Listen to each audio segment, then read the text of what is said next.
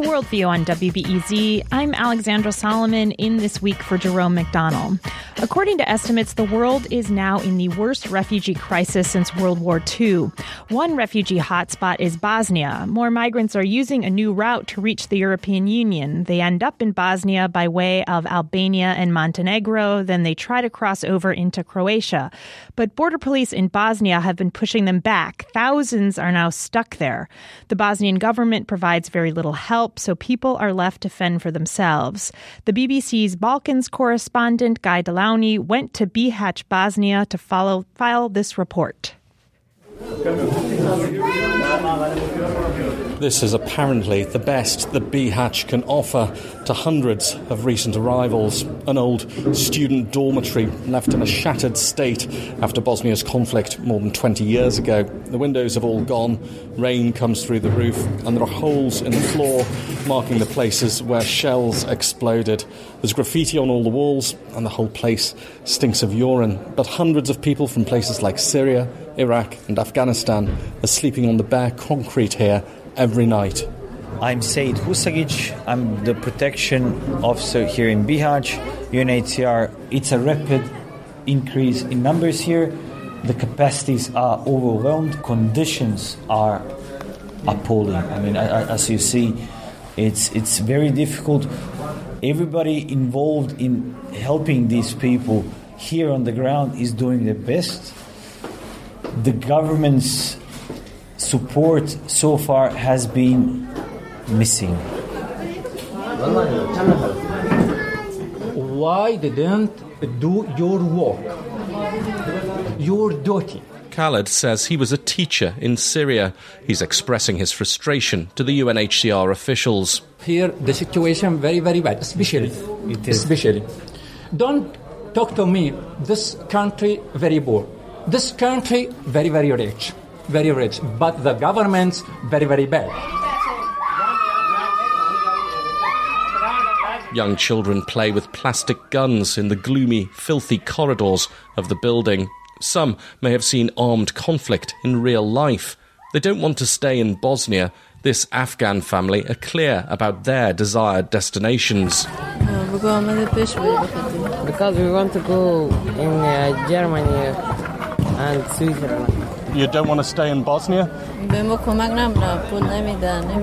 Because Bosnia don't give us money and home like that. In the meantime, this dilapidated relic of Bosnia's conflict of the 1990s is their temporary home. The desperation to reach the European Union means that people are prepared to put up with the stink, danger and discomfort. This 32-year-old man says he left Iran because of its repressive government. This situation is so terrible. And you can see, here is like a toilet. Have you already been to the border? Yeah. I tried pass the border of Croatia about 3 times. Our problem is our Croatian police. They stop people and come back to Bosnia. It's lunchtime and hundreds of people are queuing up for their one hot meal of the day as provided by the Red Cross of the city of Bihać. It's a serving of stew and bread, simple stuff, but it's as good as it gets for the moment. I would define this number of migrants in Bihać as crisis. Amira Hadjimedmedovic is working with the International Organization for Migration, the IOM. Politically, it is difficult. We had a war.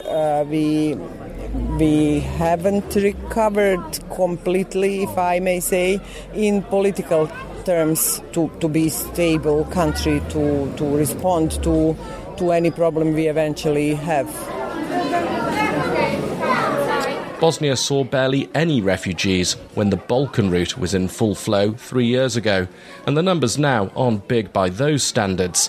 But this poor, ethnically divided country can barely look after its own people, let alone thousands of arrivals from refugee-producing countries. Theoretically, the central government should be taking charge, but the president of Bihać Council, Davor Župa, says the city has been left to cope on its own. We're asking the government to help with at least the basics. At a minimum, We have to provide the migrants with food and sanitation. Most of them, they're not bad people, but their circumstances force them to break the law. It's up to us to provide adequate help to keep all of us safe whilst they're here. Bihać will need help, because if previous summers are anything to go by, arrivals are likely to increase. And if Bosnia can't cope with the numbers now, the situation could quickly go from unpleasant to unsustainable.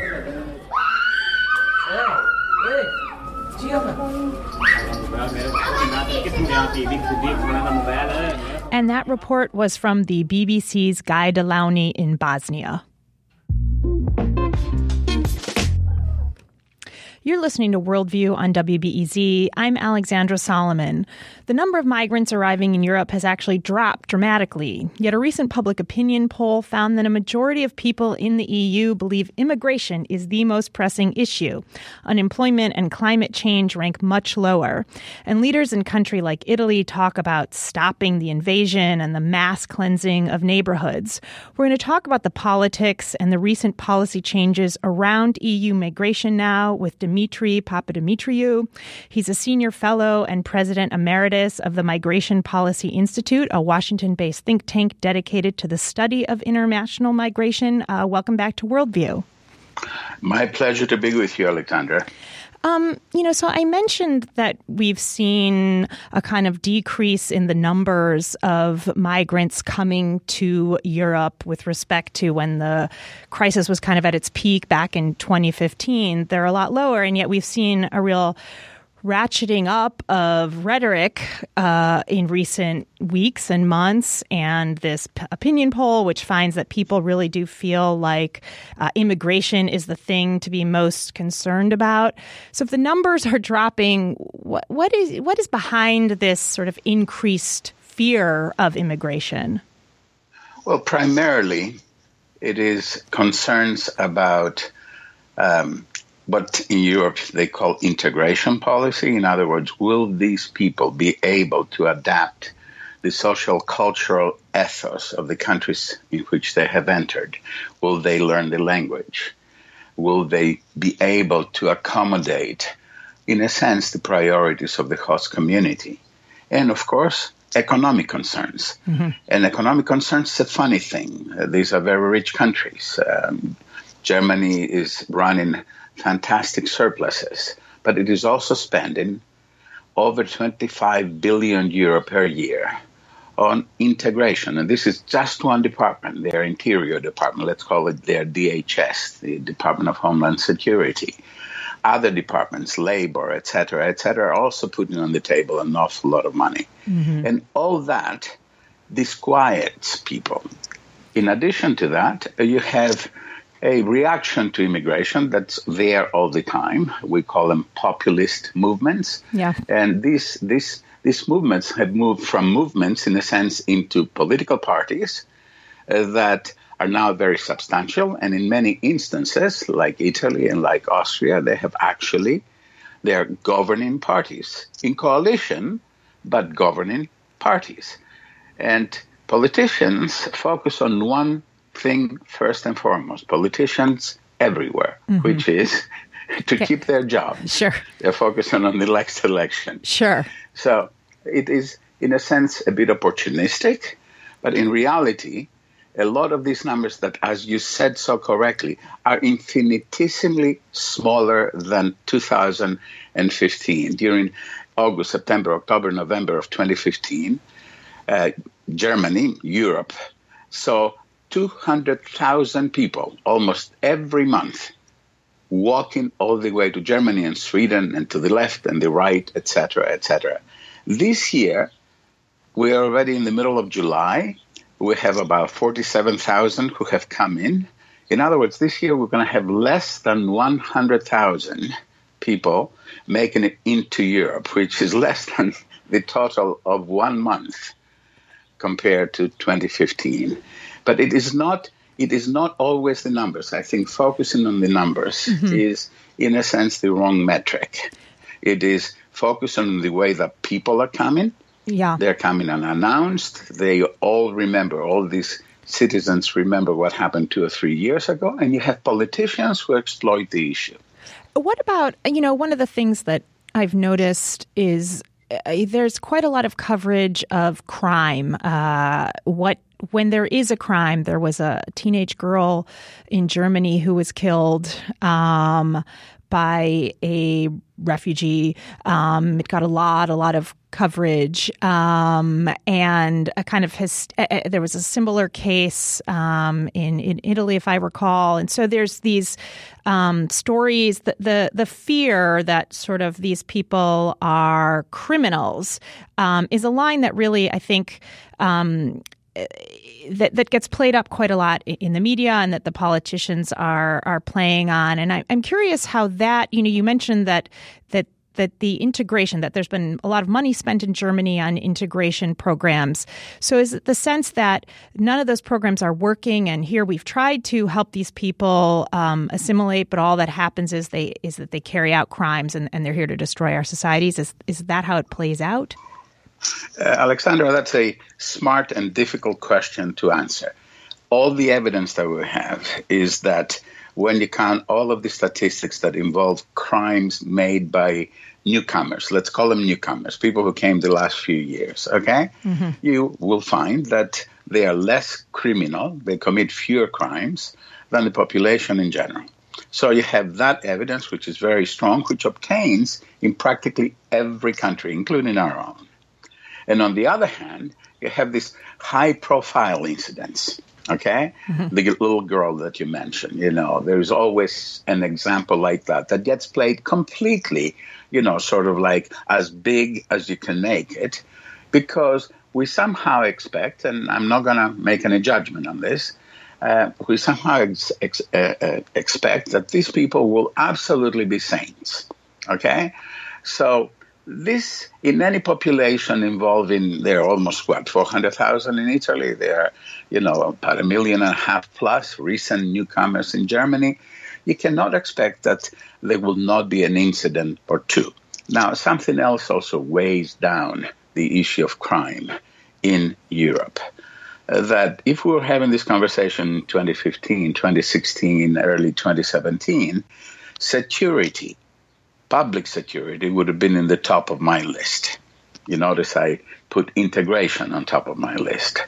And the sense that all of these crazy things that happened, in Paris and in Brussels and elsewhere, all of these have finally gotten the European governments to pay extreme attention to domestic security, homeland security. So you put that very difficult issue on top of these high-profile crimes, mm-hmm. in top of people thinking that, my God, haven't we taken enough?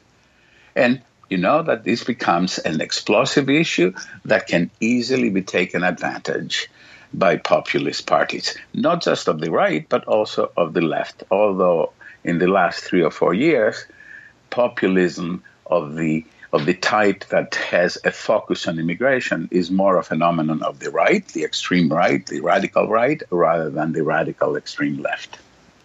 I'm talking with Dimitri Papadimitriou. He's a senior fellow and president emeritus of the Migration Policy Institute, and we're talking about migration policy in the EU. Coming up next, we'll hear about a ship that delivers healthcare in West Africa. I want to talk a little bit about some of the policy shifts that have been on the table. And one of them has to do with these ships. You mentioned earlier, we're not seeing the same number of kind of boatloads of people coming across the Mediterranean, but ships have actually been at the heart of kind of the debate in recent weeks. We saw Italy refuse to have a ship dock. It stayed in international waters for several weeks. Finally, Spain let them in. There was another ship, I think just these last 48 hours, that it was unclear whether they were going to have it dock or not. They moved the people off of the private ship onto an Italian Coast Guard ship, and the Italian Interior Minister said he wants to close all the ports. What is the legal framework here for these ships in international waters, and how is it that one country can deny or accept a ship versus another? What's going on here with the boats? Well, we have international law, something that is called the law of the sea. So regardless of which, boat it is, and where the boat is going and what it is carrying, it has an obligation to actually save people who are drowning. Okay? So this requires these particular ships, suppose that it is an American ship, okay, in the Mediterranean, since the United States is not at play here, nobody's going to bring, all these people to the United States. It requires them to take them to the nearest port. Mm-hmm. If the ship is Italian, they have to go to Italy. If it is Maltan, to Malta. If it is French, to France. But this is one set of laws. And then, again, politics and common sense enter the picture. Italy had an election a few months ago, and it has now a complex government. Part of it is, let's call it, sort of left or Italians first kind of a party, but from the left side, trying to create opportunities for the vast number of young unemployed Italians. And the other part of the coalition is a very hard anti-immigration group. The heads of these two political parties are vice prime ministers, deputy prime ministers. The prime minister himself was selected by those two parties by agreement, and in one sense reports to those. The hard right party, Mr. Salvini, who is the head of the League in the north, has made it very clear from day one that once he takes over, in whatever capacity, he's going to deny the right of these boats to come into Italy. And here's once more different kinds of politics. Europe is very good at pointing the finger at the countries that receive essentially all of the immigrants. And by that I call migrants, I should say. Some of them are what we would call illegal immigrants here. Some of them are regular convention refugees. They meet the definition of the United Nations Refugee Agency, and some others are in between. And there is some wiggle room in part of the the government as to what to do with them. He basically says, for 3 or 4 years now, let alone 15 years, which is more accurate, everybody's happy for Italy to be stuck with all of those immigrants, the same way that Greece was stuck with about 850,000 people in 2015 and early 16. At least most of those people walked their way up to the north. Mm-hmm. So they say, why should we be the patsies on this? So what has happened in the last 3 or 4 weeks?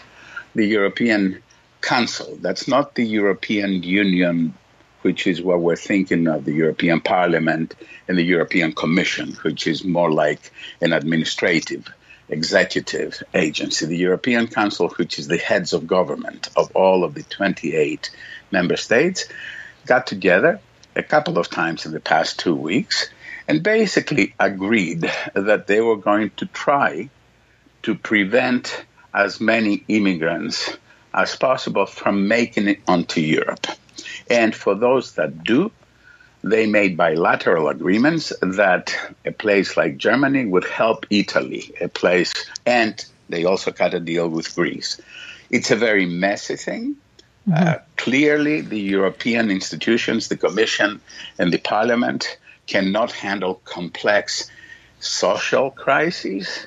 This is a responsibility of individual member states because it is the government that has to, in a sense, respond to what people expect the government to do. Right. And you have a dramatic division between people who say, we're rich countries.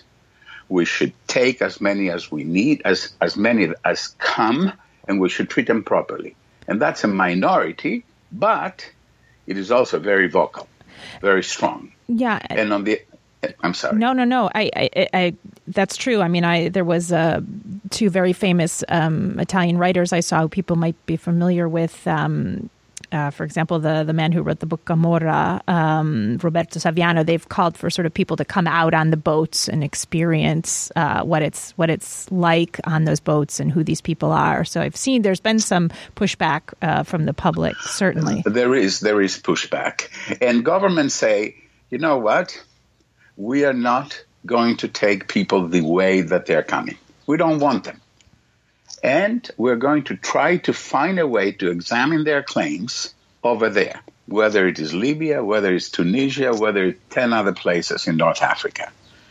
The problem with that approach, and the reason that it's difficult to trust European governments on this issue, is that in order for that to work and for all these governments to meet their legal obligations about refugees, they have to find a way to relocate, to resettle those people who are found to be proper refugees. But there are certain countries, 6 or 7 or 8, in the European Union that they don't want any of these refugees. So we are moving from impasse to impasse, from seeming progress to sort of then going back on all of this. And you have Austria that is now in charge of the European Union, the president of the European Union for the 6 months from the beginning of July to the end of December, that basically says, well, now I'm going to close the borders. And we also don't want people to come in under false pretenses in Spain and then eventually find their way into the places that they really want. In your set piece, you heard this young man saying, we want to go to Switzerland and Germany because Switzerland and Germany will give us more money.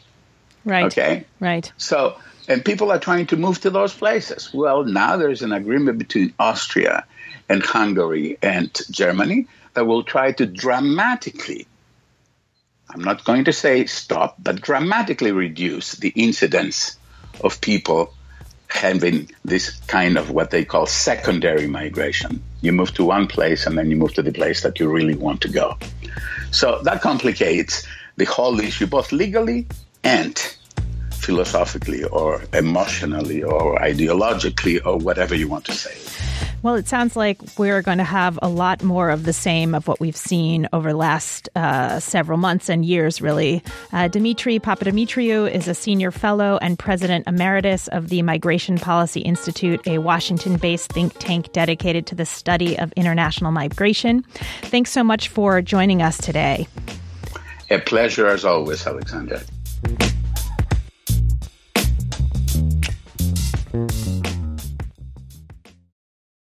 Just a quick reminder, President Trump's nomination of Brett Kavanaugh is being called the biggest decision of his presidency. It's also the beginning of a long process. Be sure to listen to WBEZ 91.5 and NPR every day for analysis, context, and details on what comes next.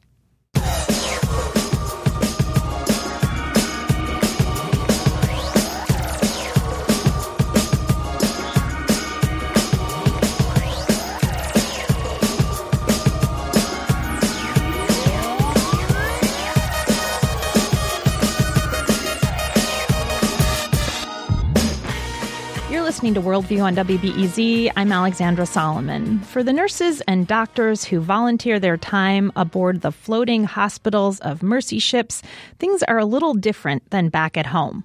It takes a moment to kind of settle it in your spirit, or my spirit, because the patients, every single patient that you see has a really dramatic story. It's full-on surgery for each and a full-on story for each child, and it takes a bit of time to recalibrate and adjust from Sydney hospitals. That's a clip from the documentary The Surgery Ship. It chronicles the work that's done aboard Africa Mercy, a fully equipped modern hospital on the water. Nate Klaus is a registered nurse and hospital director for Africa Mercy. He's featured in the film and will be taking part in a Q&A tonight at a free screening of the film at the AMC River East 21 in Chicago. Welcome to Worldview, Nate. Thanks for having me. It's so cool to be here. Okay, so Nate, you had a real job, is that what they say? And decided to go on board a ship and be gone months and months of the year. What made you want to do it? That's right. I first volunteered with Mercy Ships way back in 2003, just out of high school. So kind of trying to find direction in my life. And I had a friend that had been on the ship before. So I volunteered then. And that's definitely one of the things that planted a seed in my mind that healthcare was a very practical way of caring for people. So what's it like kind of day to day? Because this is a fully equipped hospital. You don't come off the ship, right? You're there kind of day and night. Yes, it's right. It's a state-of-the-art hospital ship. We have 5 operating rooms, room for 78 patients on board, a CT scanner, a laboratory, basically a pretty full functioning hospital. And we dock in a country for 10 months at a time. So a lot of people think we're anchored, but we're actually docked and we get to go on and off all the time. And that's how we find our patients usually in the field in the country that we're in.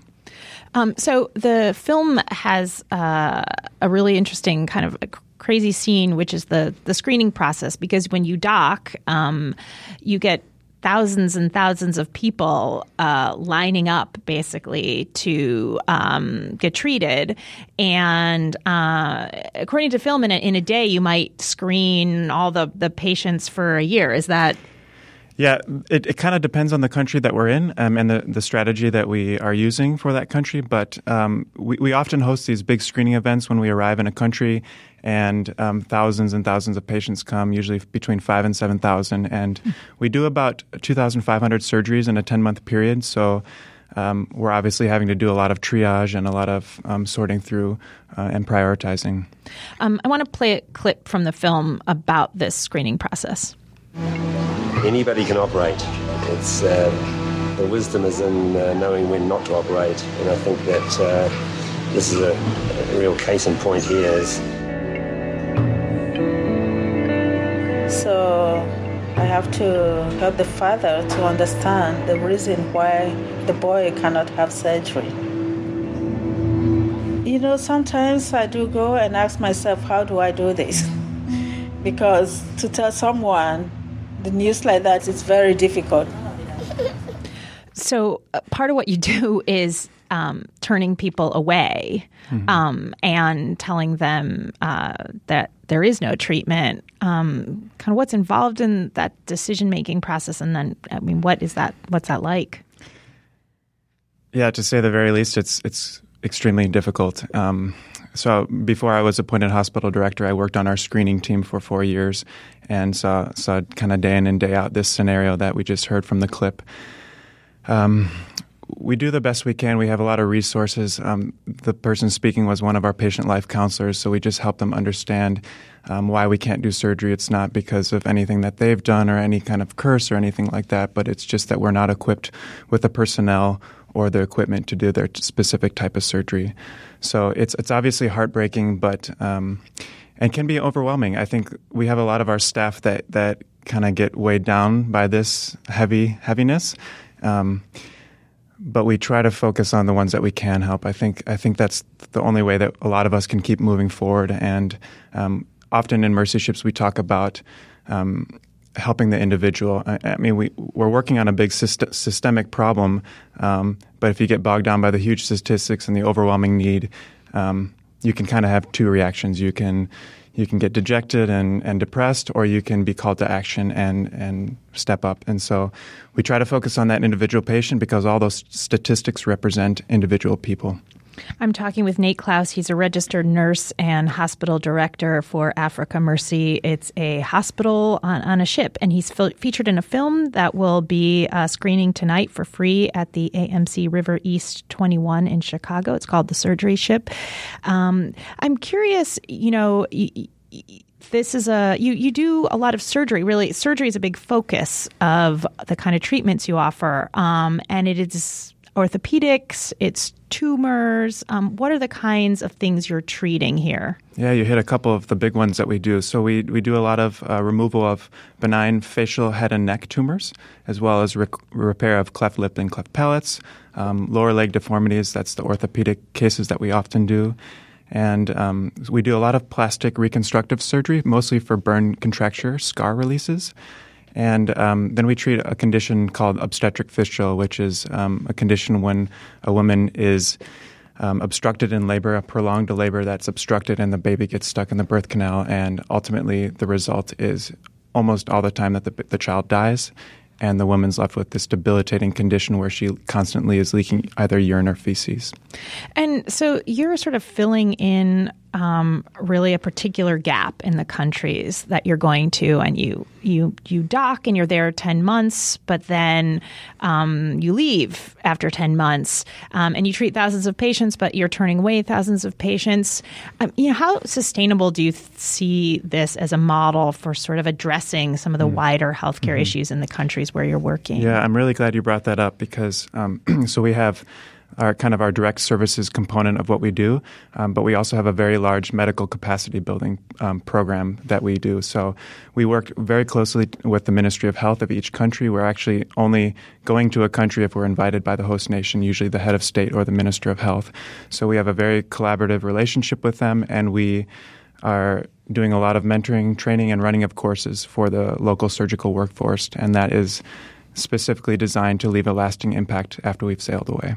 And you do follow up with some of the patients that you treat as well. There's a boy in the film who they talk about getting schooling for him and kind of making sure that he's taken care of once he does leave the ship. Absolutely. Yeah, we do our very best. Most of our surgical procedures are designed to be curative and be taken care of in the time that we're in a country, so it doesn't require a lot of follow-up care. But often if there is follow-up care needed, we set something up, and we often return to countries that we've been to before. The film shows us in Guinea, Conakry in 2012 and 2013, and that's where we're headed here in August. So I'm sure we'll see a lot of our old patients again. Well, good luck on your next voyage. Nate Klaus is a registered nurse and hospital director for the Africa Mercy Ship. He'll be at a Q&A tonight for the screening. It's free of the documentary The Surgery Ship. That screens at 7 p.m. at the AMC River East 21 Movie Theater. That's at 322 East Illinois Street. Thanks again for joining us, Nate, and talking about the work you do with Mercy Ships. Thank you so much.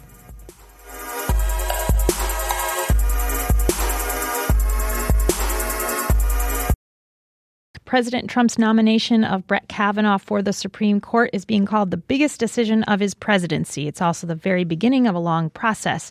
Be sure to listen to WBEZ 91.5 and NPR every day for analysis, context, and details on all that comes next.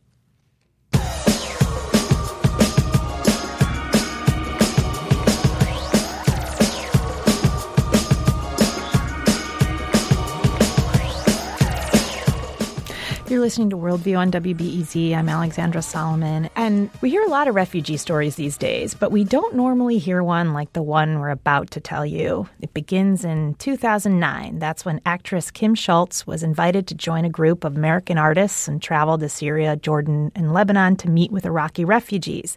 The artists would collect the refugee stories and turn them into some kind of art form.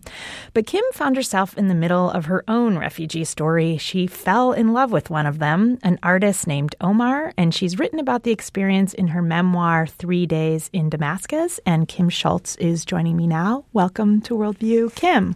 Thank you so much. So happy to be here. So, Kim, the book is really this lovely combination of your own story, unexpected, I assume, for yourself. Yes, very unexpected. And the stories that you heard from the Iraqis that you met as part of this project that you went to do. But not everybody wants to put their story out there for the world to see. What made you want to kind of put your own story in with those of all these other refugees? Yeah, so when I had met with the refugees, I was actually telling them that I would tell their story to the world. And so I knew I had an obligation. Several of the refugees spoke to me privately and said, please share this story with the world. So I knew that I would be doing that. The question was how. And so when the love story was happening, I realized that was my access point into it. And so although it's a scary thing to share your private, ultimately tumultuous and not all that great love story with the world, I knew that was my doorway in because we rarely give much attention to the refugee issue. It's been a completely non-issue for many years until just recently with, of course, the Syrian refugee issue, which has been the largest unprecedented humanitarian crisis. And so I knew that the way in was through the love story. And as scary as that was for me, I decided that that's what I was going to tell. So, of course, now, after people are reading the book and coming back to me, I go, oh, this was really private. I didn't realize quite how private it was as I was sharing it. This was 2009. so before war had hit Syria, really, one of the things you write about in the book is how little you actually knew about Iraq or the Iraq War refugees. Actually, I'm wondering if you could just read us that passage. Sure. I still can't believe I'm here. This is crazy. I'm not a journalist or a social worker or anybody else who knows about these things. I'm an artist. I was invited along on this trip as part of an artist delegation with a New York-based nonprofit organization. 8 of us are here to interview Iraqi refugees in the 3 countries, Lebanon, Jordan, and Syria. We're supposed to hear their stories and bring them back to America audiences with our respective art forms. I'm the writer. I'm supposed to write a play about this issue, and I will write a play. About what? I don't know. Refugees, I guess. But I know nothing about Iraqis and basically nothing about the Iraq War. I mean, I had to Google Iraqi refugees before I came. That's how little I knew. Okay, so you're this actress, playwright. Yeah. Googling Iraqi refugees. And I started to cry immediately. And I went, I'm in big trouble now because, of course, horrific. So what made you decide you were going to take this leap and go do this?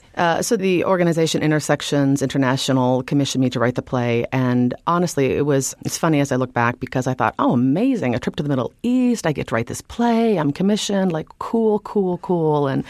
And so I said yes in a heartbeat. And I was working on several projects, writing a TV show. I had a couple other projects I was working on. I go, great, I'll just go to the Middle East. I'll do this cool project. I'll come back, write the play, boom, boom, boom, boom, be done, and move on with my life. And I have yet to do that. This changed my life in a way that I never could have imagined. I came back and wrote the play, had fallen in love with Omar, was in that relationship, became an advocate for refugees, began working with several refugee organizations in New York where I was living at the time, and then continued writing articles and op-eds and now the book. So I laugh because I've never gotten back to that TV show or any of the other projects as my life took a completely different turn.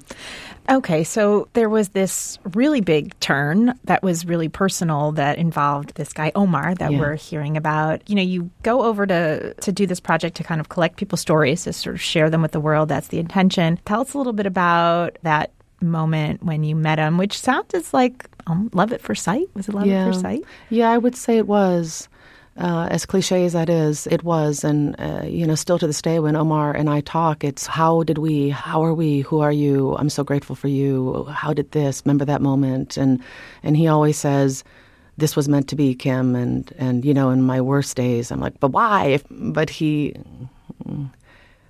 I would say it was love at first sight. We saw each other literally across the room.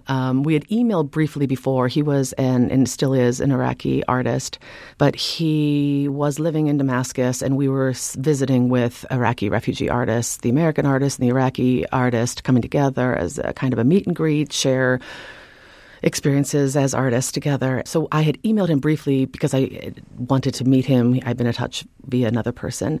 And we saw each other that night, and it was all downhill from there. Or uphill.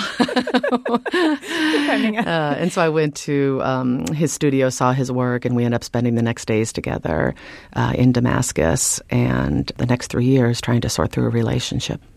You're listening to Worldview on WBEZ. I'm Alexandra Solomon, and I'm talking with Kim Schultz. She's the author of the memoir 3 Days in Damascus, and we're talking about her story. You're in these countries, and you've experienced your own kind of personal refugee story with this artist that you fall in love with, Omar, and at the same time, you're going around and you're hearing how war impacts families. And one of the things you write about quite often, and you write about this in terms of Omar and many of the Iraqis that you meet, is how generous they were to you, even though you were American and America had invaded their country.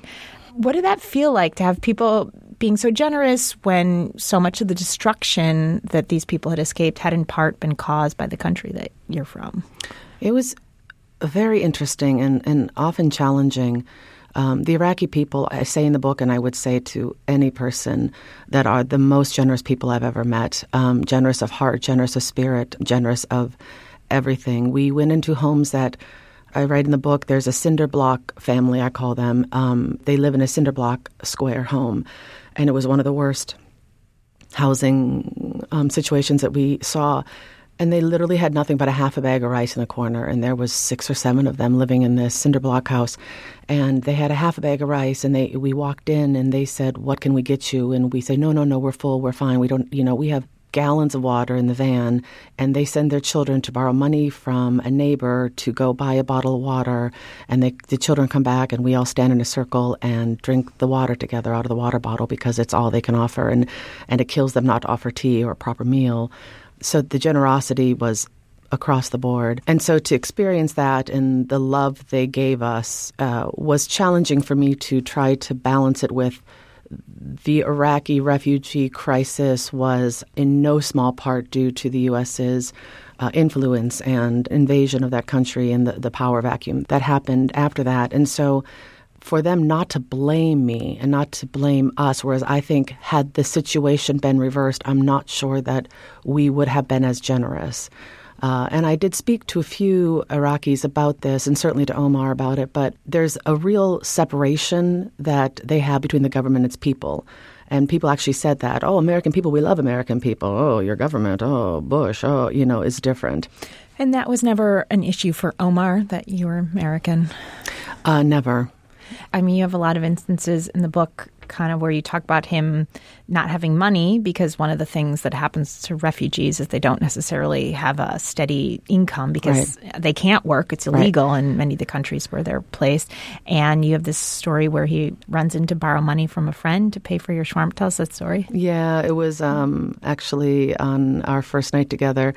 And we were hungry and racing through the streets of Damascus in search of shawarma, a private joke between us because I loved it and he loved it. And it was our favorite sandwich. So we were in hopes of finding it on the street. And I was intending on buying it just because I am coming in a certain situation that I know he's in a refugee situation. Anyway, he said, let's stop here at the store. He walked into the store. I saw something happen with his friend behind a counter, and I saw an exchange of money. And it dawned on me that he had gone in to ask his friend to borrow money to pay for the shawarma sandwich for me. And I stood there and I thought, should I say something? Do I want to? I mean, I have money. I can buy the shawarma sandwich. And am I going to insult his pride? Is it better to just let him do this? And in the end, I decided it was better to let him buy it. But that generosity, again, is everywhere. So that instance there, it speaks, I think, not only to generosity, but I mean, many of us have been on a first date and, I think it happens all the time, even in America still, with women and men. Who's going to pay? Or should I pay? And so, on the one hand, you can understand that. And then I don't know, is there a moment there where you're from two different cultures, you don't know the rules?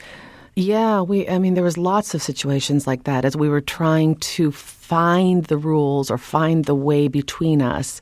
I felt like several times I was trying to be more Iraqi and he was trying to be more American. He'd be super Western and then I'd be, I don't know, and we were trying to find the middle of that and we would laugh about it. So family is very important in Iraqi culture. You talk about this, and when you come back here to the U.S. and you're continuing your relationship with Omar, you decided to try to make this complicated intercontinental relationship work with a refugee who doesn't always have access to internet and all those things that you described. Family comes up also in your relationship. Yeah. Omar is kind of under some pressure from his own family. He's not married. Yeah, he is, in his late 30s and single, and this is culturally questionable. His family want him certainly to be married. His mother and his father knew about me and loved me, and we had spoken on Skype, on Yahoo, on video chat, and I thought really were big fans of mine. And it was interesting because as Omar was discovering that we were getting him resettled in Canada on a refugee visa, we had tried to get a fiancé visa and had agreed to a fiancé visa, and we're going to have him bring him over and then ideally be married. And he canceled that rather suddenly on me. And I was left for a few days wondering what in the world had happened. And when he finally came clean, he admitted to me that his family had really wanted him to marry an Iraqi girl and marry a Muslim woman. And they really felt strongly that he was leaving the area, leaving the region, leaving the country, leaving their culture. And they wanted him to have a piece of that to take with him. And he said to me, how do I say no to that, Kim? And as much as my heart was broken and I was shocked and angry and all those feelings, of course, on some level, I understood that. How can he say no to that? His family's wish was for him to take his culture with him. And so that's what he did for a while. So, Kim, your relationship with Omar, this great love affair, goes on for 3 years and over Skype and attempting to get there in the midst of a civil war. We had, I'd gotten several visas and was going, and every time I attempted to get into Syria, he had to leave because it was too dangerous for an Iraqi refugee, or I couldn't come because it was too dangerous for an American. So with, of course, the civil war and the revolution brewing, it was an impossibility to get there. So, yes, we were. So all of these external barriers, but all through the book you're reading, and everybody loves a good love story because we all want to think love conquers all. But actually, in your case, it doesn't. You don't end up marrying Omar. What happened? On the cover of the book, or one of the bylines of the book, is this isn't supposed to be a love story. And that has always been my truth, because I don't think it was supposed to be a love story. I had hoped it would be a love story. We, I think, at some point had hoped it would be a love story, and it wasn't. I write in the book, and of course I've processed a lot through this, but that there was too much to overcome, that sometimes love isn't enough. I believe we did love each other, and we still do love each other, but it wasn't enough at that moment. There was too much to overcome with his transition, with the cultural, with his family, with everything. And we made the choices, and still to this day, Omar and I talk, and I think there's always this glimmer of something, and we wonder, should we? And so I'm not sure that the story is complete, but I'm also comfortable with where it is right now. I can't tell you exactly. I don't think we can ever tell exactly why something falls apart, but it did fall apart and broke my heart. But I'm not sure I can pinpoint why exactly, except that it was larger than love. I mean, one of the things you write towards the end of the book is that maybe your connection to Omar, you need to keep that connection because you had promised all these other refugees, and Omar was also a refugee, that you would tell their stories, and that somehow by holding on to him, it would mean you wouldn't lose all those stories, you wouldn't forget about all those people you had met. Yeah, I think that sometimes I look back at that relationship and I say, I fought so long and so hard for Omar, and was I fighting for Omar, or was I fighting for all the Iraqis that I met? And if I let go of Omar, I was afraid I would let go of them all. And they had touched my heart and changed me so much with their stories that I couldn't let that go. And I was afraid of letting that go. I was afraid that would disappear from my focus. And I believe that I was given a gift of hearing these stories, and it was my job to tell them, that it's my job to help humanize this inhumane refugee crisis that we have going on, that these are individual people with individual stories who individually need help, and that cannot be massed together. We look at a number like 65 million and we say, well, I can't do anything about that. That's crazy. But there's Omar, and I helped him, and then I helped his friends. And if we can see it on an individual human basis, I think then we can be activated to do something. And that's what the goal of the book is, to play in all of my activism around the issue of refugees. Kim Schultz is the author of 3 Days in Damascus. Thank you so much for joining us and sharing your story. Thank you so much. I'm so grateful.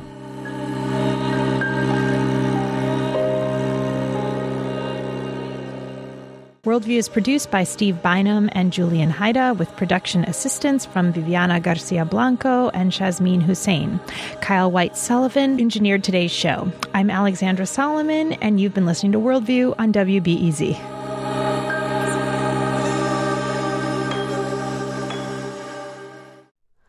Hi, it's Terry Gross, the host of Fresh Air.